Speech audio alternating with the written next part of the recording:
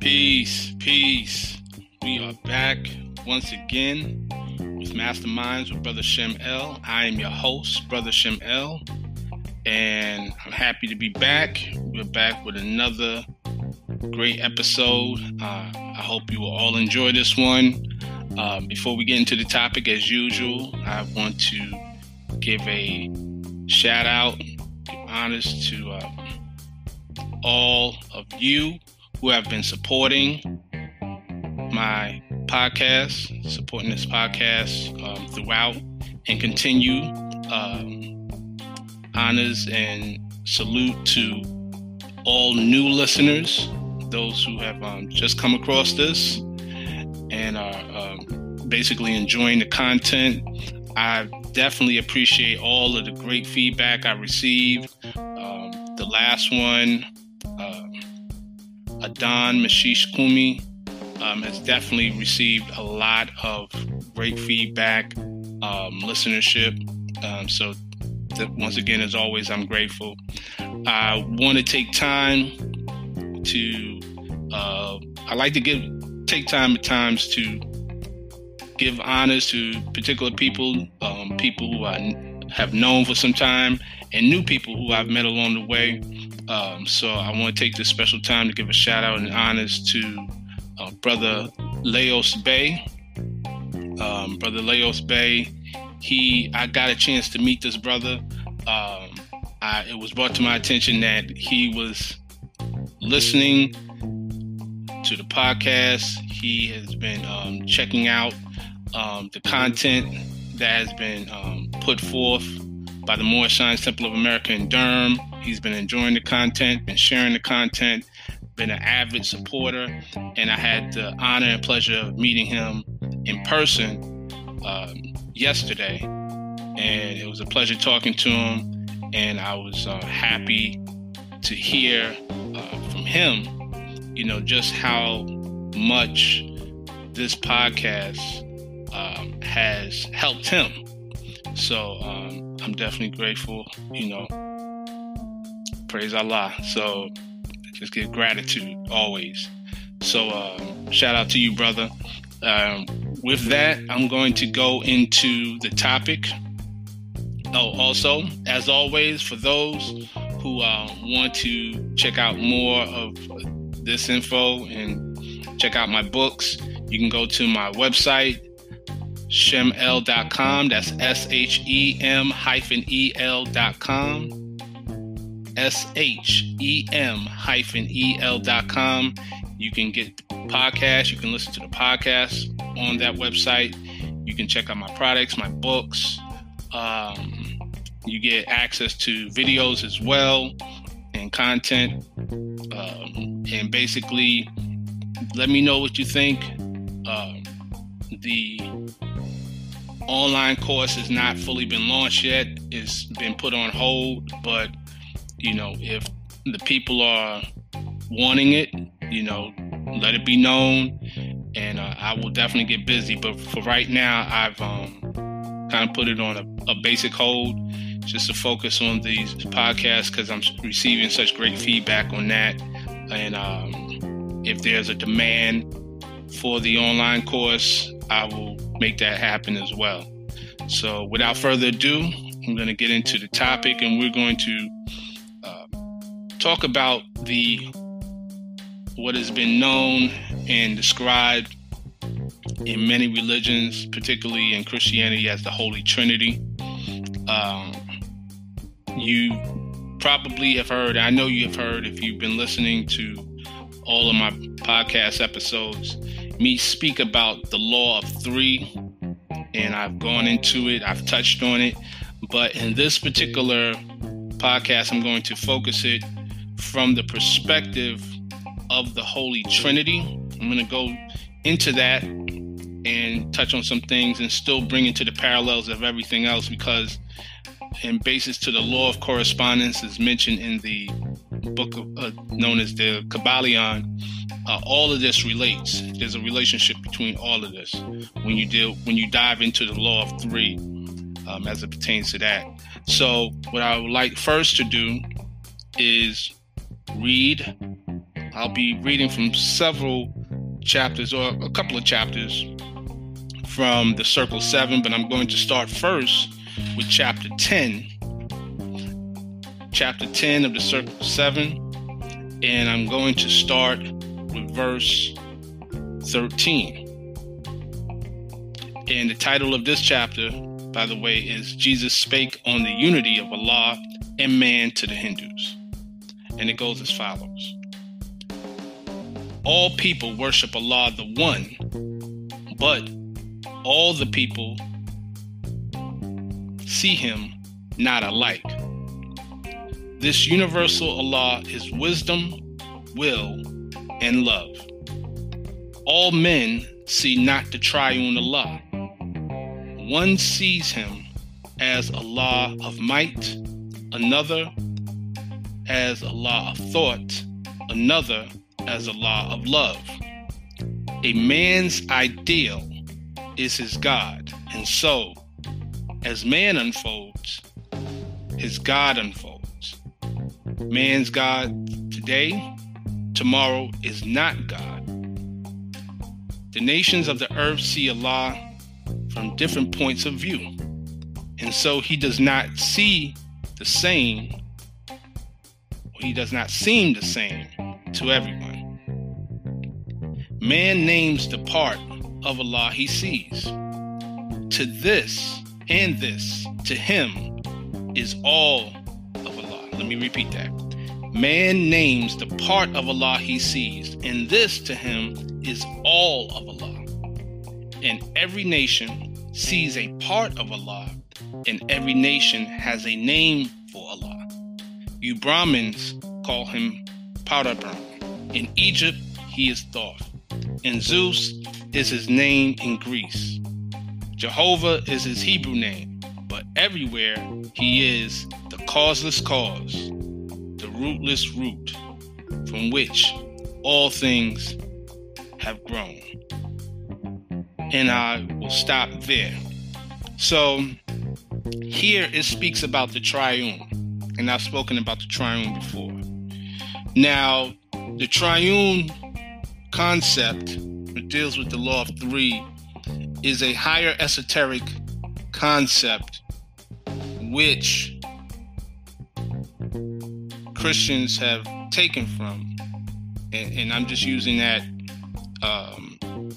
broadly because there's more to it than that. You know, it's a broad statement, but to be broad with it, Christianity, the religion of Christianity, has taken that concept and, for lack of a better word, watered it down into the Trinity, the Holy Trinity. However, even within the Holy Trinity, there is a deeper meaning within the concepts of what they call today the Father, Son, and Holy Ghost. And I'll get into that. First and foremost, it needs to be, and I'll be referring to some sections of the book Bible Mysteries Revealed by Johann Wein. As I mentioned in the previous episode, I spoke about this book.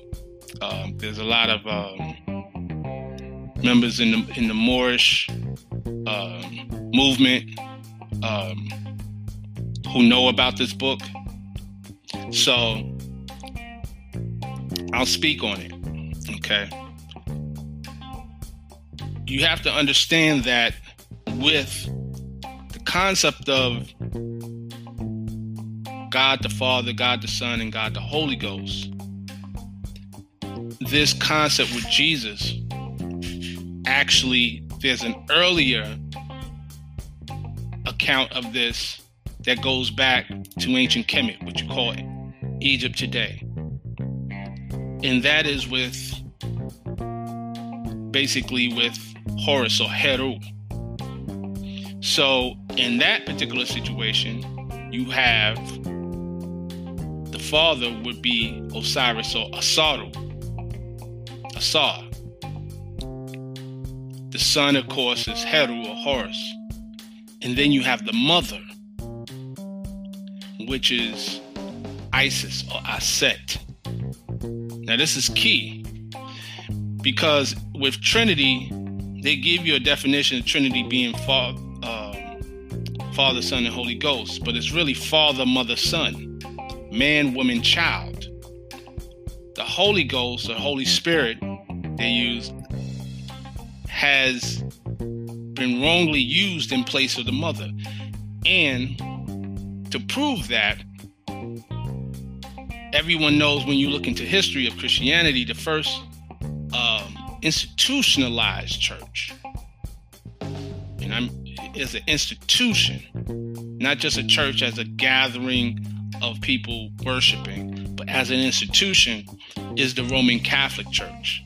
They still use the original concept of the Trinity as Father, Mother, Son, because they speak about the Holy Virgin Mary. You know, you may have heard those sayings, Hail Mary, full of grace, right? They got the Madonna, and they have what's called the Black Madonna with child, which is a melanated woman and a melanated child, not a pale-skinned woman and child. And again, not dealing with racism, just dealing with the fact of what it is. That was the original image. And the Pope of the Roman Catholic Church still bows down before the Black Madonna, what they call the Black Madonna. So that's because the Mary is Isis, Aset, to be more correct. And the father is Osiris. The son is Horus or Heru. Matter of fact, the statue that you see of what they call the Madonna and Child, there's an exact replica of that predates that in ancient Kemet of Isis holding baby Horus, or Aset holding Heru as a child, as a baby. The exact same replica, the exact same position in which the child is held and the mother is seated. So that's one. And then two, when you get an understanding or comprehension or understanding or overstanding of what this is, you'll find that first off, they say the Holy Ghost. First, a ghost is a spook. That's one. And then you say Holy Spirit, but yet in your Bible, it will tell you, one, that God is a spirit, and he who worships him must worship him in spirit and in truth. And then they say in the Lord's Prayer, Our Father who art in heaven, hallowed be thy name. Hallowed is holy. So the Father is represented as holy and being a spirit. So how could the Father not be the Holy Spirit? That's the trick. So the Father is spirit, right? That's the first position. Or they call it Petra, which is from which you get the word pattern. The spiritual pattern or the blueprint by which matter comes about. And mother or mata is the substance or the matter, the spirit substance. Okay? Then you get the son, which is the creation. That's the third position. The result of blending and uniting the spirit with the spiritual substance, or as we will speak about in chapter 1, spirit, soul, the plane of spirit, the plane of soul, and the plane of things made manifest, right? And they say these three are one because the substance is an emanation from the spirit. So let's go to chapter 1 of the Circle 7, which is the creation and fall of man. And where I'm going to go, I'm just going to do basically a touch on the first paragraph. It says, time never was when man was not.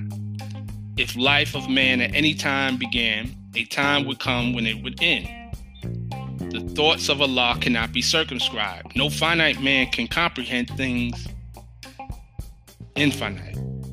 Again, no finite man can comprehend things infinite. All finite things are subject unto change. All finite things will cease to be because there was a time when they were not.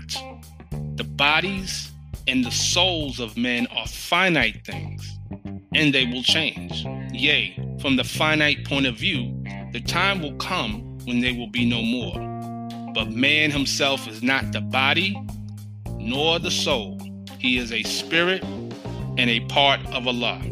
Creative fate gave to man, to spirit man, a soul that he might function on the plane of soul. Gave him a body of flesh that he might function on the plane of things made manifest. Why did creative fate give to spirit man a soul that he might function on the plane of soul?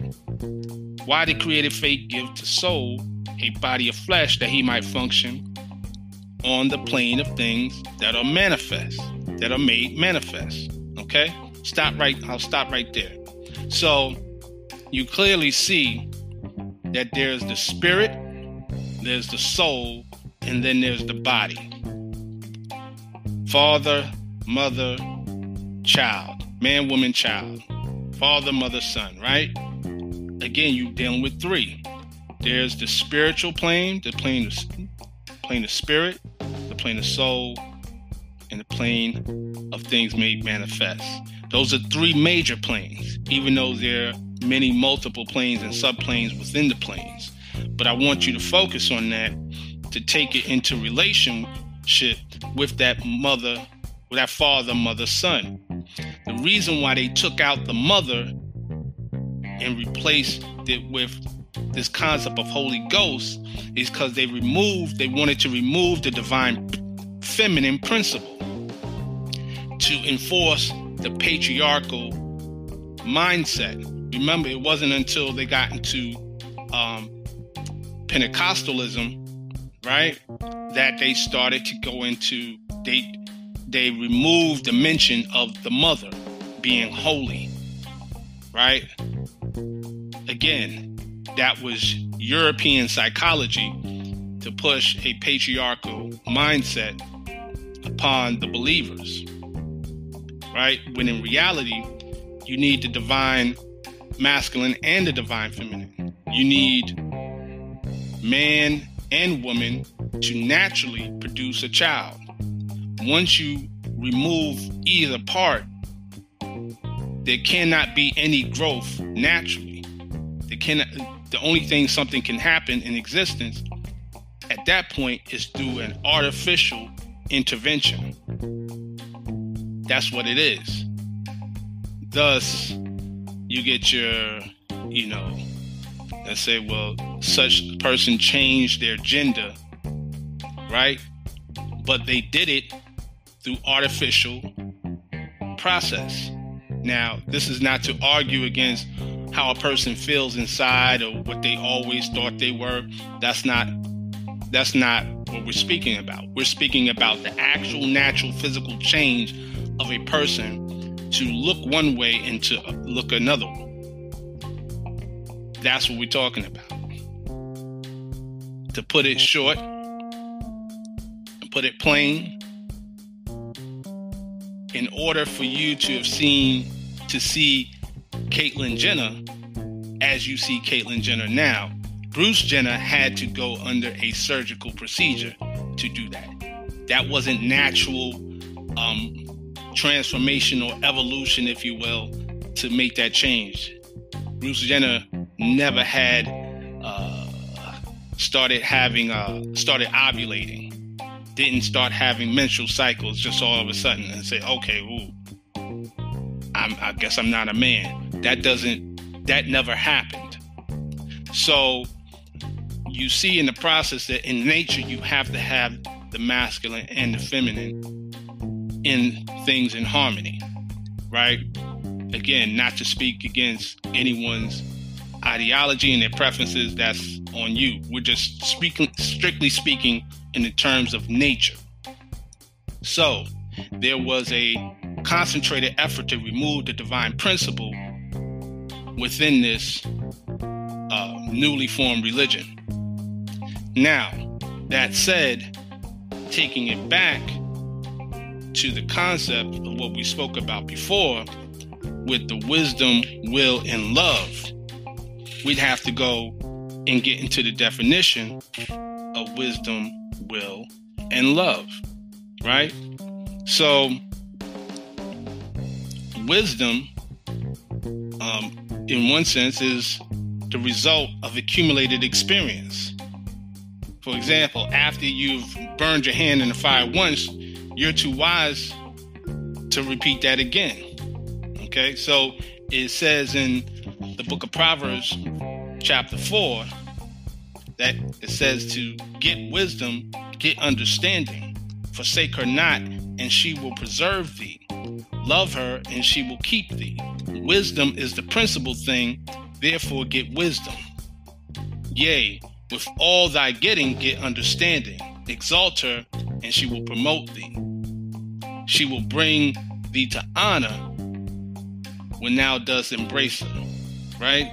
So wisdom, and even in chapter 1 of the Circle 7, it speaks about wisdom speaking from the highest plane of life, where it says, "Hear now, O everything that is, or was, or evermore will be. For wisdom speaks from out the highest plane of spirit life." Right? So, one thing about wisdom is that wisdom is the result of knowledge of everything that is, was, and evermore to be, past, present, and future, right? When you have experienced something in the past, you have a knowledge of how things will go. Therefore, you have knowledge of where it would go in the present as well as in the future. People who are wise have a knowledge based on experience, reason, and evidence of human nature, human behavior. You hear people with wise sayings. You never miss your water till your well run dry. Well, how would you know that? There has to be a knowledge of past, present, and future experience, or the way things happen. Law governs all events. Now, that saying of you never wish your water till your well run dry is that you take things for granted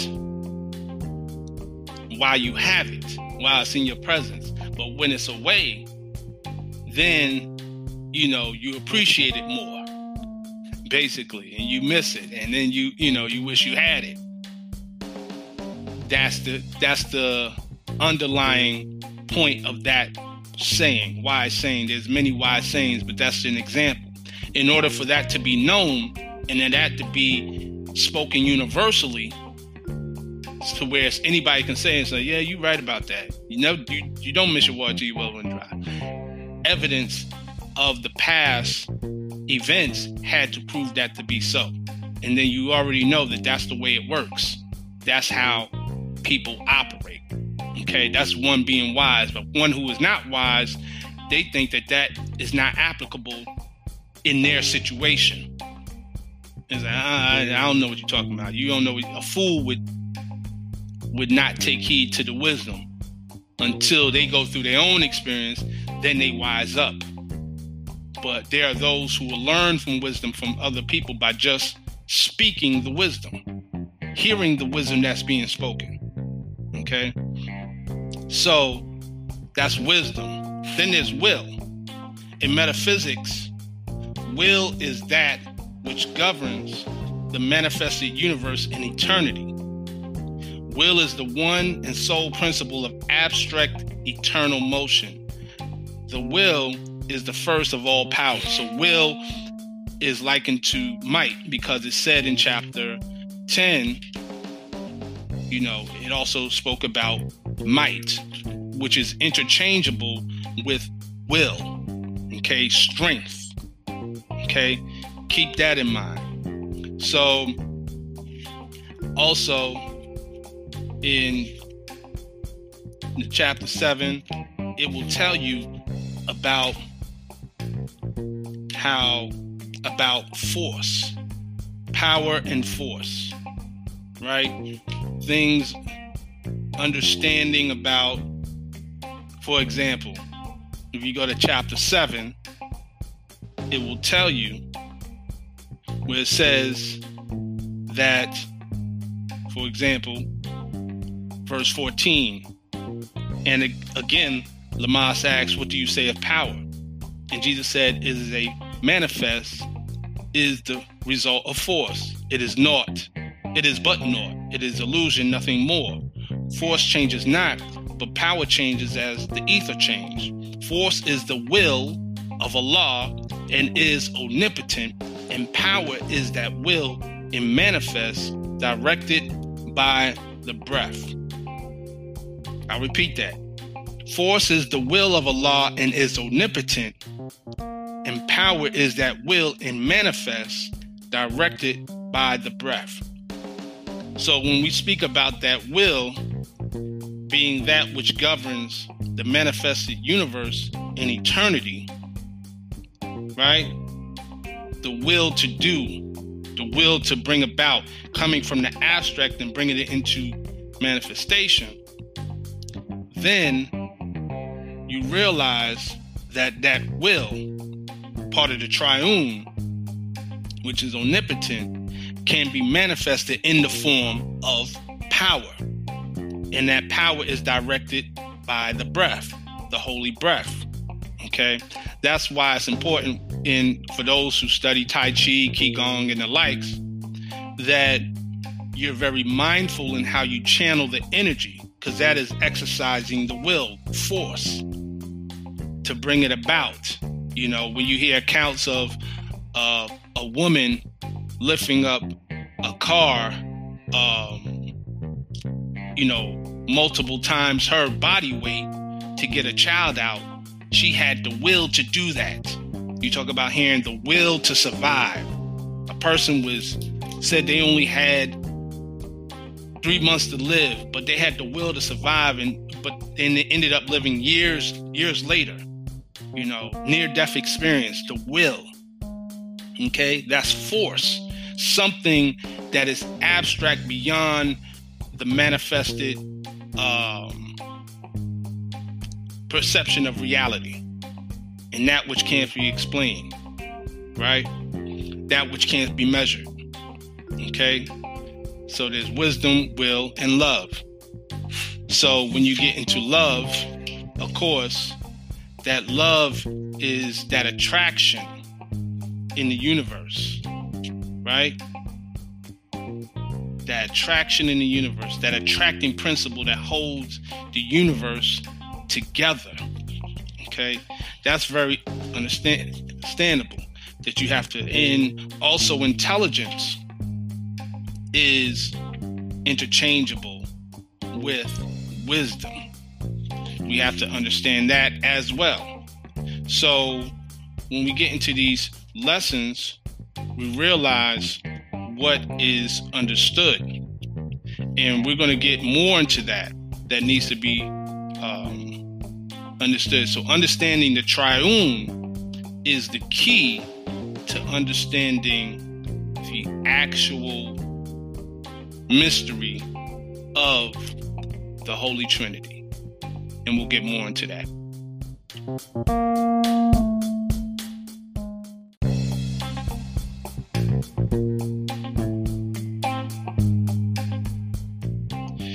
Now, there are certain lessons that masterminds know, that the adepts know, and I'll share some of these with you. So, one thing is that in the nature of man, human beings, man cannot originate. He builds by patterns that he can see. And that's understanding. And remember, I referred to the Father as the pattern, Pata. Okay? Now, with that understood, patterns had to be carved out, particularly when you deal with this Jesus story, right? Because men love to follow, not to lead. So there was a formula that had to be created. You had to formulate the gnosis of the empire of the soul, which rests on 7. I'll repeat that. It was a must to formulate the gnosis of the empire of the soul, which rests on 7. You have the law of 3 and the law of 7. Now, when you deal with the triune law, and I'm going to go back to chapter 10, right? Matter of fact, even before I go to chapter 10, it's better that I go to chapter 11.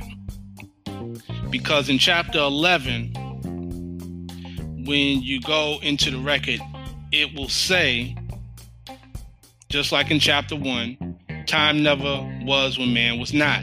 That which begins will have an end. If man was not, the time will come when he will not exist. That's how you know you've always been here, in spirit. Then it goes on and say, from Allah's own record book, we read, the triune Allah breathed forth and stood 7 spirits before his face. The Hebrews call these 7 spirits Elohim. And these are they who, in their boundless power, created everything that is or was. These spirits of the triune Allah moved on the face of boundless space, and 7 ethers were, and every ether had its form of life. These forms of life were but the thought of Allah, clothed in the substance of their ether planes. Men call these ether planes the planes of protoplasm, of earth, of plant, of beast, of man, of angel, and cherubim. These planes, with all their teeming thoughts of Allah, are never seen by eyes of man and flesh. They are composed of substance far too fine for fleshly eyes to see, and still they constitute the soul of things. And with the eyes of soul, all creatures see these ether planes and all the forms of life, because all forms of life on every plane are thoughts of Allah. All creatures think, and every creature is possessed of will, and in its measure has the power to choose. Okay, so I'll just stop there, right? So when I say that it was a must to formulate the gnosis of the empire of the soul, which rests on 7, the 7 is talking about the 7 ether, those 7 ethers, those 7 ether planes that operate within the 3 major planes, because again, the triune breathed forth the 7. Okay, so and within each of the 7 planes, right, and your body operates on a cycle of 7, and we talked about that before. Within that, you'll see manifestations of the 3. We're in a 3-dimensional world, right, which is locked in by person, places, things, where in a 3-dimension is a density level by which you judge everything by height, width, and length. It's a density level associated with a vibration of consciousness. I repeat, a dimension is a density level associated with a vibration of consciousness. And I just explained it. In this 3rd-dimensional world, you judge things, the objects, the places, the persons, places, and things by height. You measure them by height, width, and length. how tall is somebody, how big they are. You know what I'm saying? And the length. Okay? Among other things, color, smell, etc., the five senses, right? But as far as measurement of the space that they occupy, time and space in which they occupy, okay? That's important.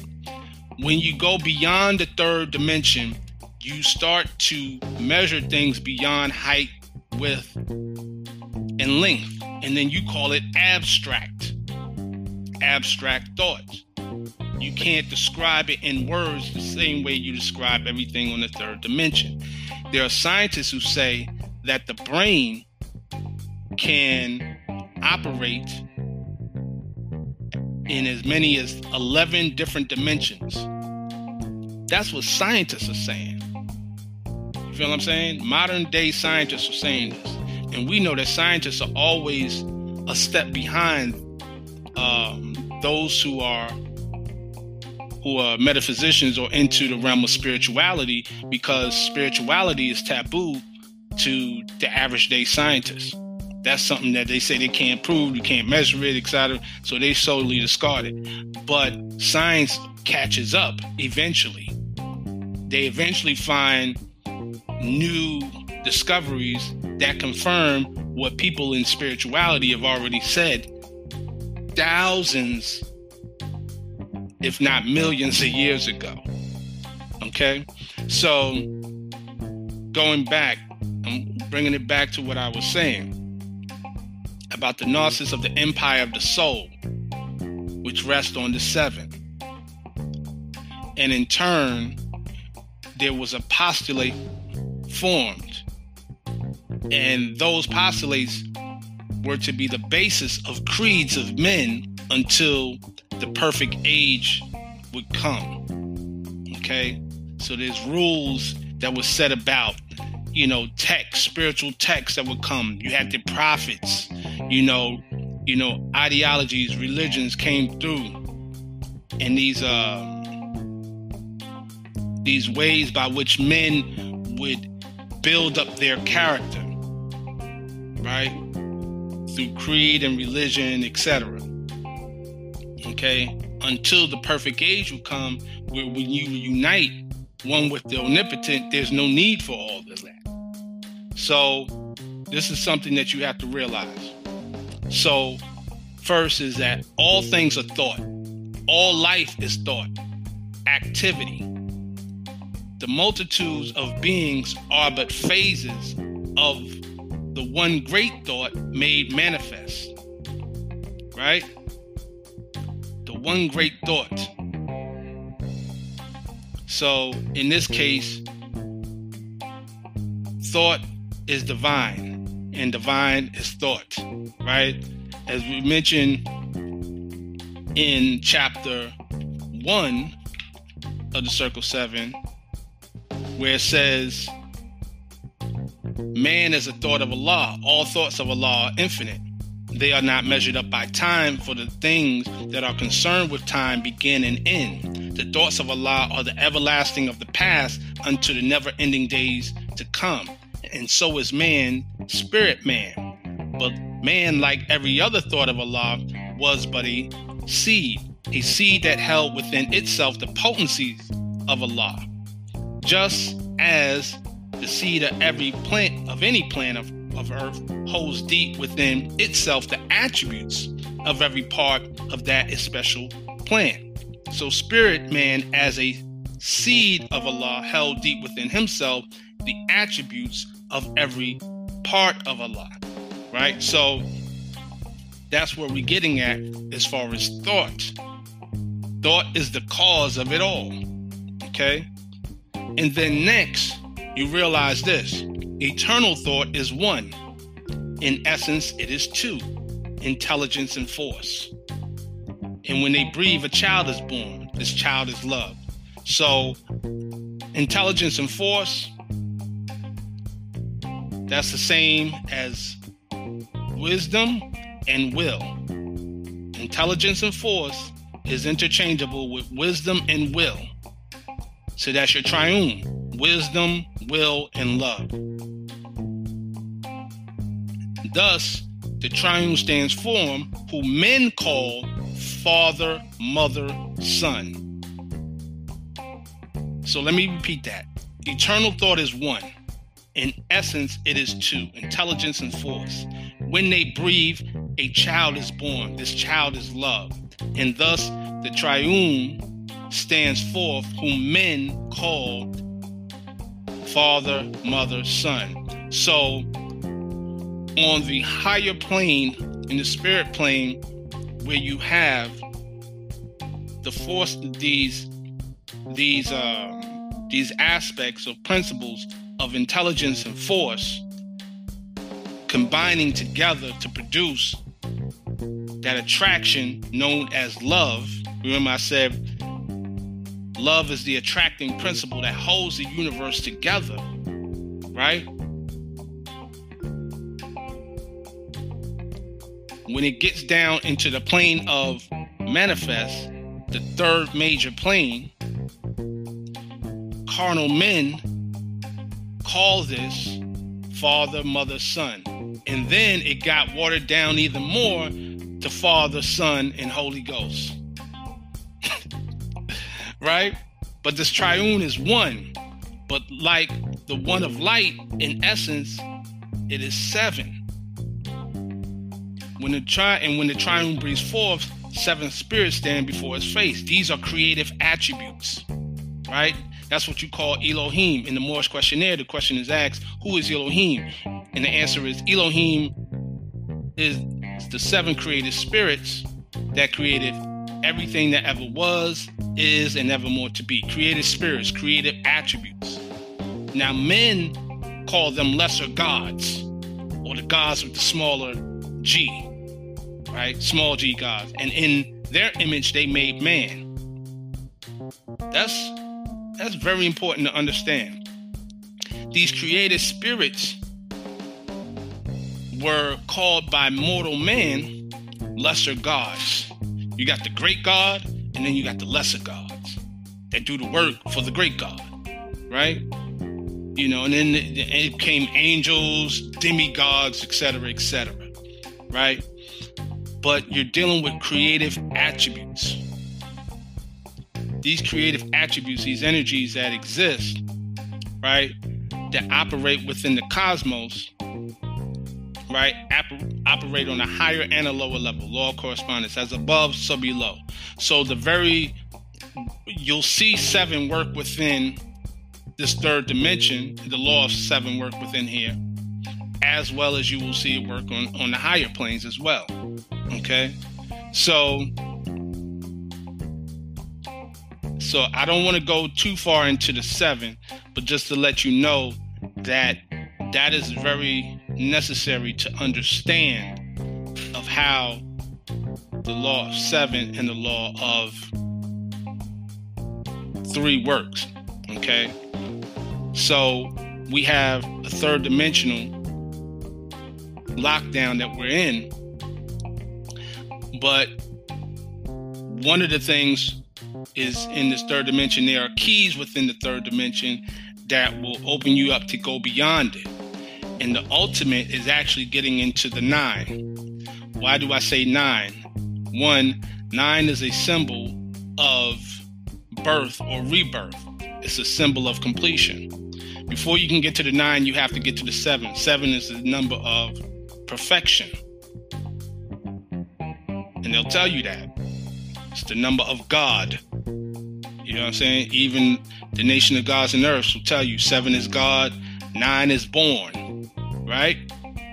Before you get to born, you have to get to God. Something to think about, right? So, and before you get to God, you got to get to understanding, which is 3, right? Knowledge, wisdom, understanding. Okay? So, why is 9 important? Because 9 is the highest number, or I should say the highest numeral in mathematics.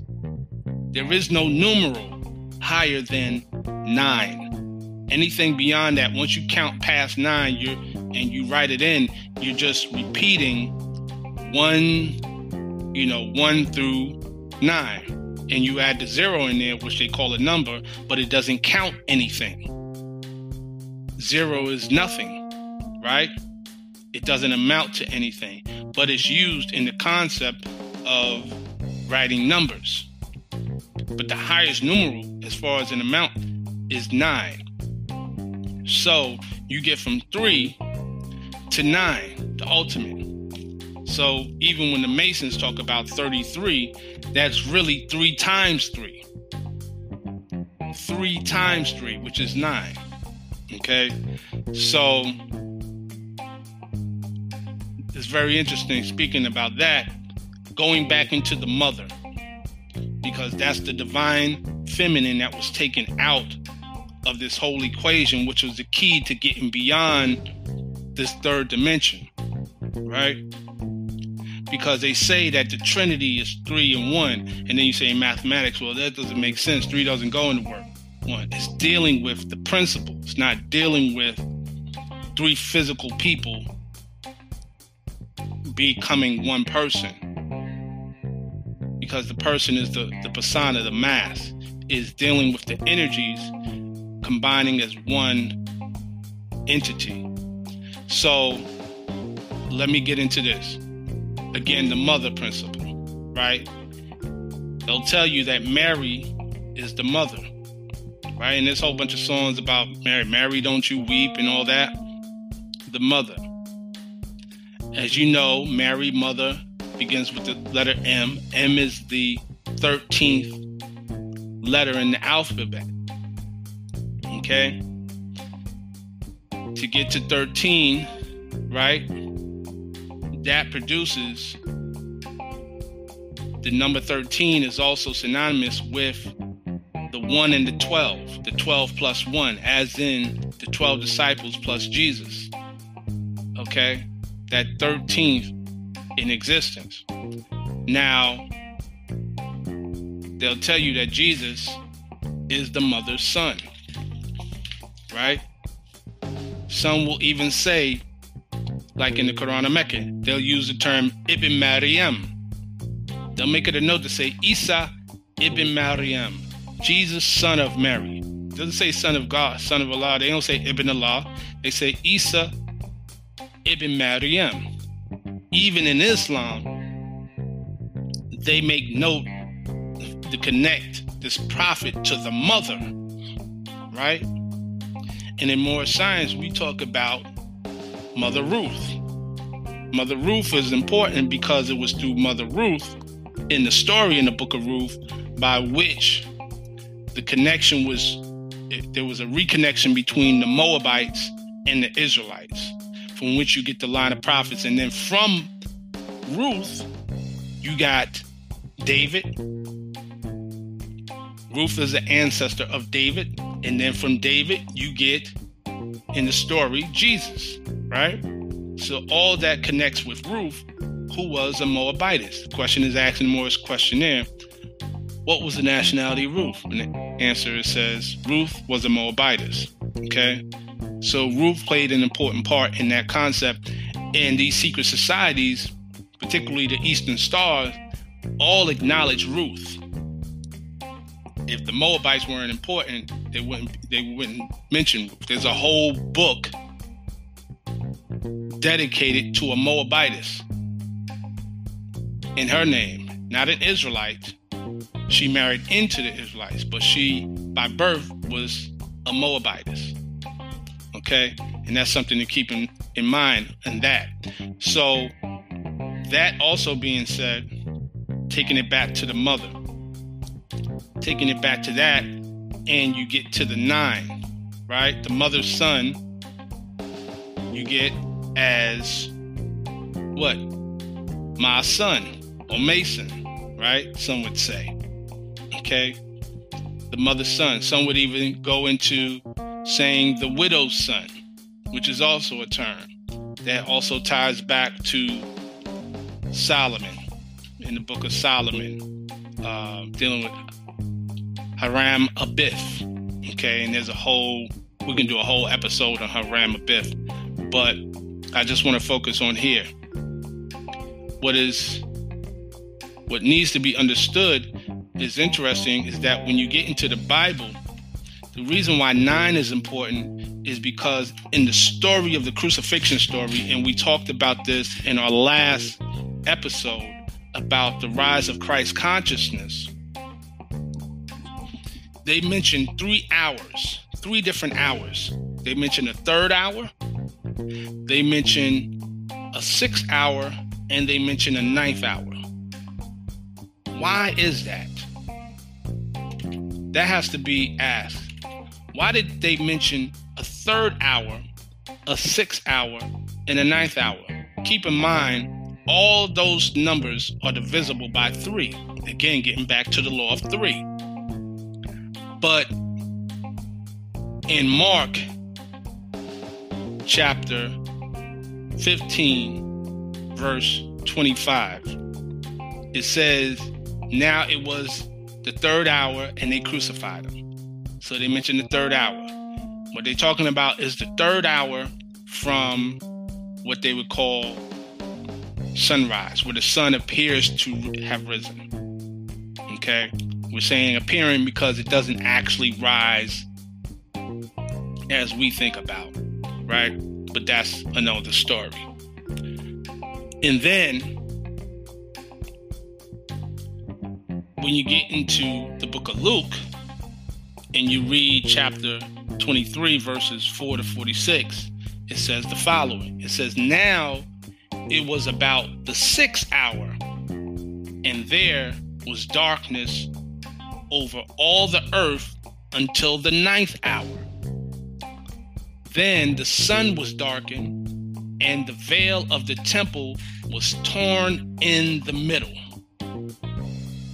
And when Jesus cried out with a loud voice, he said, Father, into your hands I commit my spirit. Having said this, he breathed his last. Now, let's stop there. People are going to think when we first taught this story, we thought that this was literal. Like somewhere around while he was on the cross in Calvary, there was a temple somewhere and there was a veil on the temple and it was torn in the middle. That's not what it was. They're speaking about the veil dealing with the human being torn, right? Or that covering being torn between the physical and the spiritual. This is where the transformation from human flesh to flesh divine takes place. It has to be torn in the middle, right? And torn in the middle. We spoke about Jacob's ladder being associated, being placed up along your spinal column, the thoracic nerves, right? And of course, we know about the Kundalini energy, the chakras, the 7, right?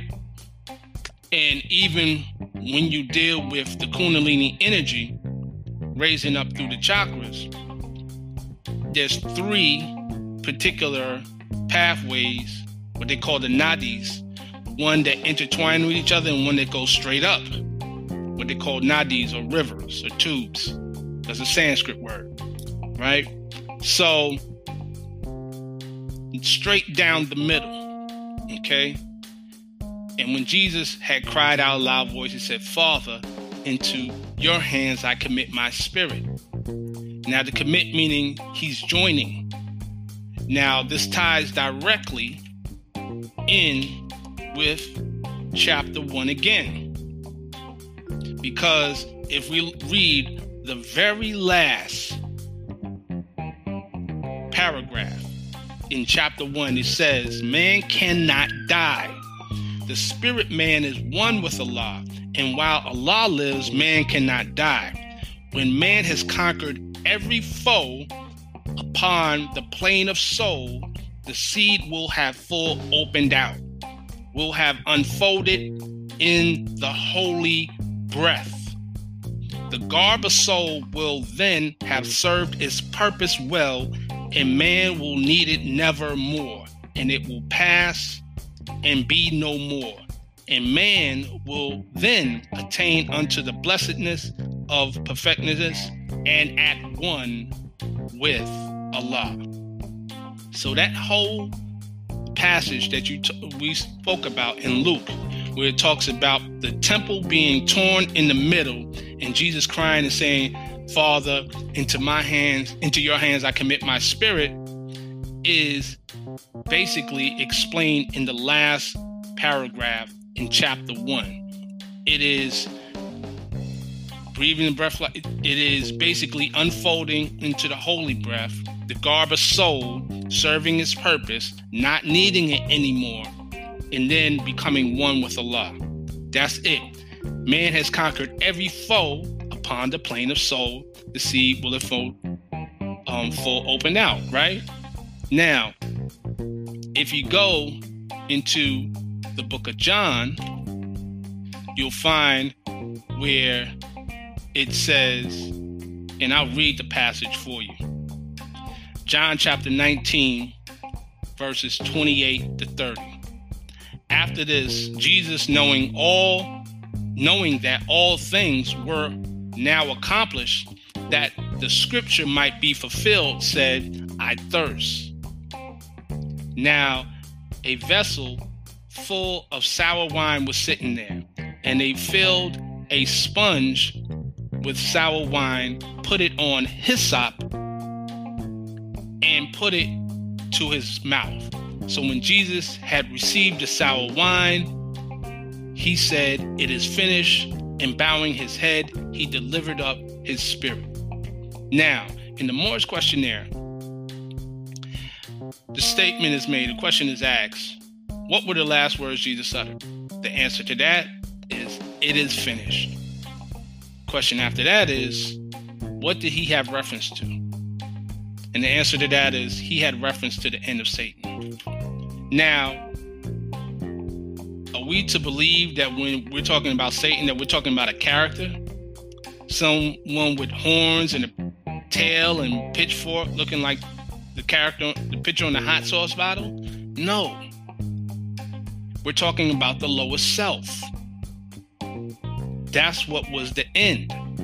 Again, that whole aspect that I mentioned before about the 9th hour is the conquering of the carnal self, going beyond the 3rd dimension. And it even says, remember, Satan, and how, first off, before I even go what Satan means, in the Moore's questionnaire again, the question is asked, what did the higher self say to the lower self at one time when he met him? The answer to that is, where are you going, Satan? So Satan is a name attributed to the lower self. And the word Satan literally means adversary or foe. But what did it say in the passage I just read in chapter 1? It says, when man has conquered every foe upon the plane of soul, the seed will have full open out, will have unfolded in the holy breath. So that foe is that Satan, right? It says early in the chapter 1 that without a foe, a soldier never knows his strength, and thought must be developed by the exercise of strength. And so this carnal nature soon became a foe that man must fight, that he might be the strength of Allah made manifest. So we have to understand these things, and that is getting back to the spirit of the Trinity.